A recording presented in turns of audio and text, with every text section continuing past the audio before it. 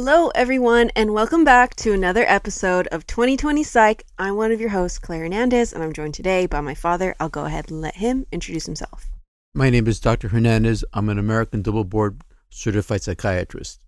Today, we want to bring you an episode to kind of do a year in review, reflect on the episodes that we put out this year, the topics we covered, and kind of just go through and see what reigned to be true, what reigned to be false, and just break everything down for you guys before we wrap up and get ready for the holidays and celebrate with our families. A lot of the topics we covered this year ranged from COVID, the COVID vaccine, the effect on kids overall mental well-being, and eating disorders that they may be experiencing, anxiety that they may be experiencing. We also touched on substance use or substance misuse, as well as the new COVID variants, suicide prevention, social media and cannabis use, psychedelics, and then of course our latest episode, which was Parkinson's.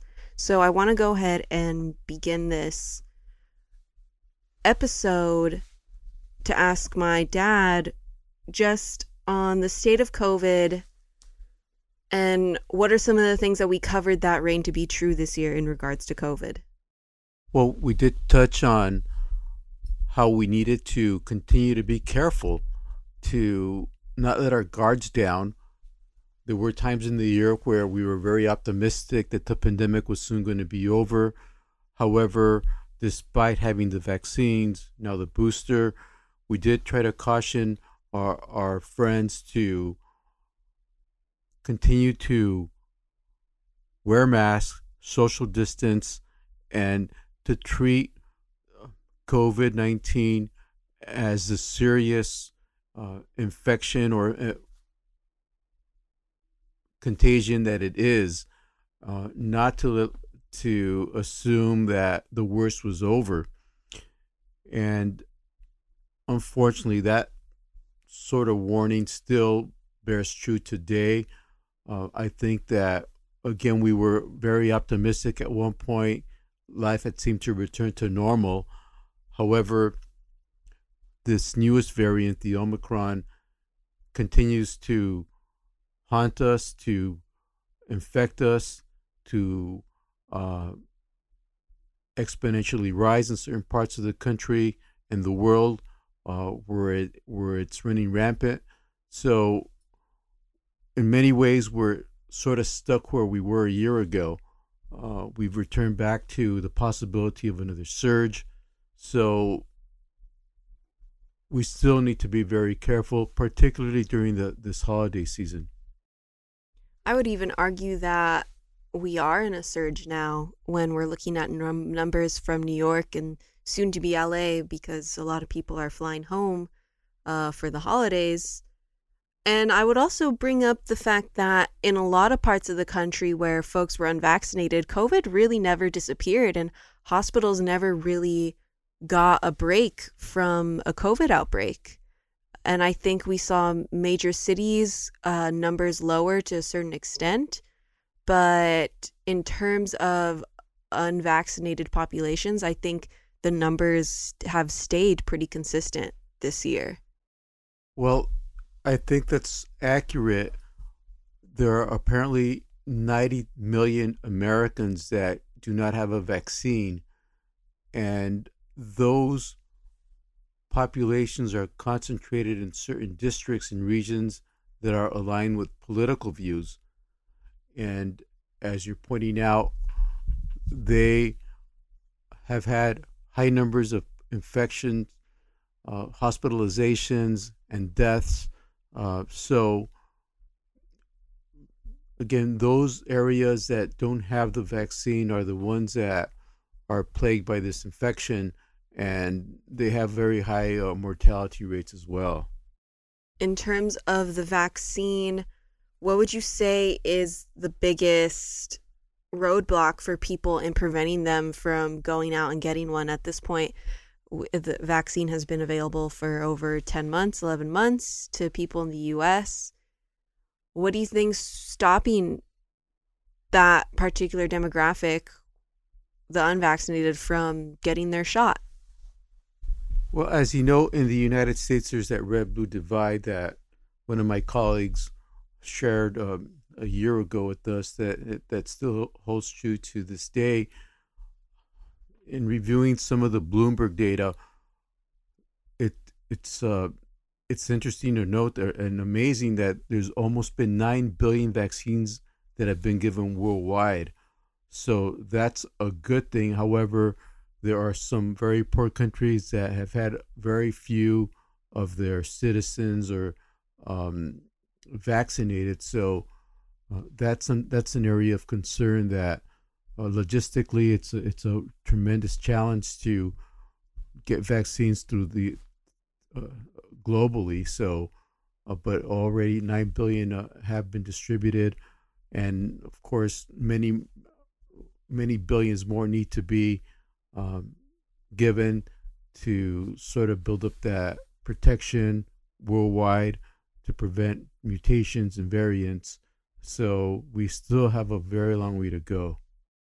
We were talking about this off the podcast, just about, will COVID ever go away? Will we ever see a COVID-free world? And I brought up the fact that in some areas of the world that is the case, where New Zealand, for example, they have gone large periods since the pandemic started where the whole country was COVID free, and as soon as a singular case popped up, the whole country shut down immediately, no questions asked. So I guess my follow-up comment to that would be, considering all the money and infrastructure and what we have in place in the United States, you would think that we would easily be in the same predicament, but unfortunately we're not. And I just also want to bring up the fact that on our podcast, we've talked about overall wellness, your physical health, mental health, to keep up with that and to build your immunity. But it seems as though we've gone yet another year with a different president that has yet to put emphasis on our physical and mental well-beings. Well, you point out that something that is real, in particularly when it comes to mental health, we had a system that was sort of barely getting by to begin with. And when you add the stress of a pandemic, where it added increasing levels of depression and anxiety, with barriers to care, limited access, it's a recipe for failure, and we're starting to see that now, where patients are It was reported that there were over 100,000 in accidental overdoses that resulted in death in the United States, higher than last year's levels. And when we talked about that earlier this year, when we asked the question, what did we think it was going to be in 21 as opposed to 20?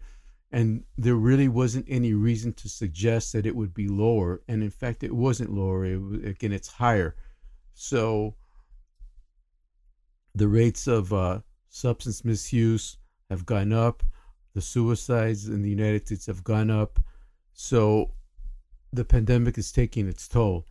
And it's frightening to see the number of people that are suffering through this and the limited resources that are available to help an already strained system. I want to extend that conversation to a topic we covered a few times throughout the year, which is kids, how they're doing in schools and their mental health. I know we've talked about the increased anxiety rates amongst kids that even transpired to become eating disorders in some cases for kids. How do you think this affects them, and what do you think this next year looks like for kids in particular? Well, children have been very vulnerable. Many children have been orphaned or have lost grandparents, significant others, and it's taken a particularly hard toll on them. Many have isolated during the pandemic, homeschooling, remote learning, and in California, at least in Los Angeles, apparently that's going to be uh, something that's going to be restarted, where kids are going to have to be isolating and learning from home again. So the consequences are that are good, are yet to be determined, but you already get the sense that things are not going to go well when kids cannot socialize, have fun with their peers. Um, it's interesting to observe kids when they're in recess having a good time, uh, playing. That's going to be taken away from them, and so kids are definitely going to be are being affected by the pandemic, by the different variables that are affecting them in regards to learning alone, being away from their friends, having lost loved ones. It's hard for an adult to cope, and it may even be harder for kids to be able to deal with the fallouts of this pandemic. So, would you say it's safe to say to predict that if we continue these with the current state of the US and US policy and COVID restrictions, COVID policy, is it safe to say that we're probably just going to be stuck in this loop of a new variant comes out that's a bit stronger, more contagious, less effective, the vaccines are less effective toward is it possible that in the United States and other countries in Europe this is just going to be the new reality for the foreseeable future, the next 5-10 years even? It's hard to see that far along. It kind of seems as though there's something new coming up almost, if not every day, every week, every month, and so it's kind of hard to foresee that far into the future, given that we know so little still of this virus. So it's difficult to make I think long-term predictions. It's been challenging enough as it is, trying to make sense of what we've had to go through already. So, but what is certain, I think, is that we need to continue to have respect for this, to try to wear our mask, to social distance, to do what we can as individuals to somehow collectively keep ourselves and our families safe, our community safe, our hospitals safe. So I think those are the points that we really want to talk about and bring out.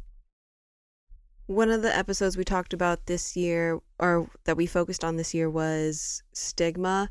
How would you say mental health as a whole has grown in this year, as far as being more acceptable and more talked about in everyday culture and society? And where do you think we still need to improve?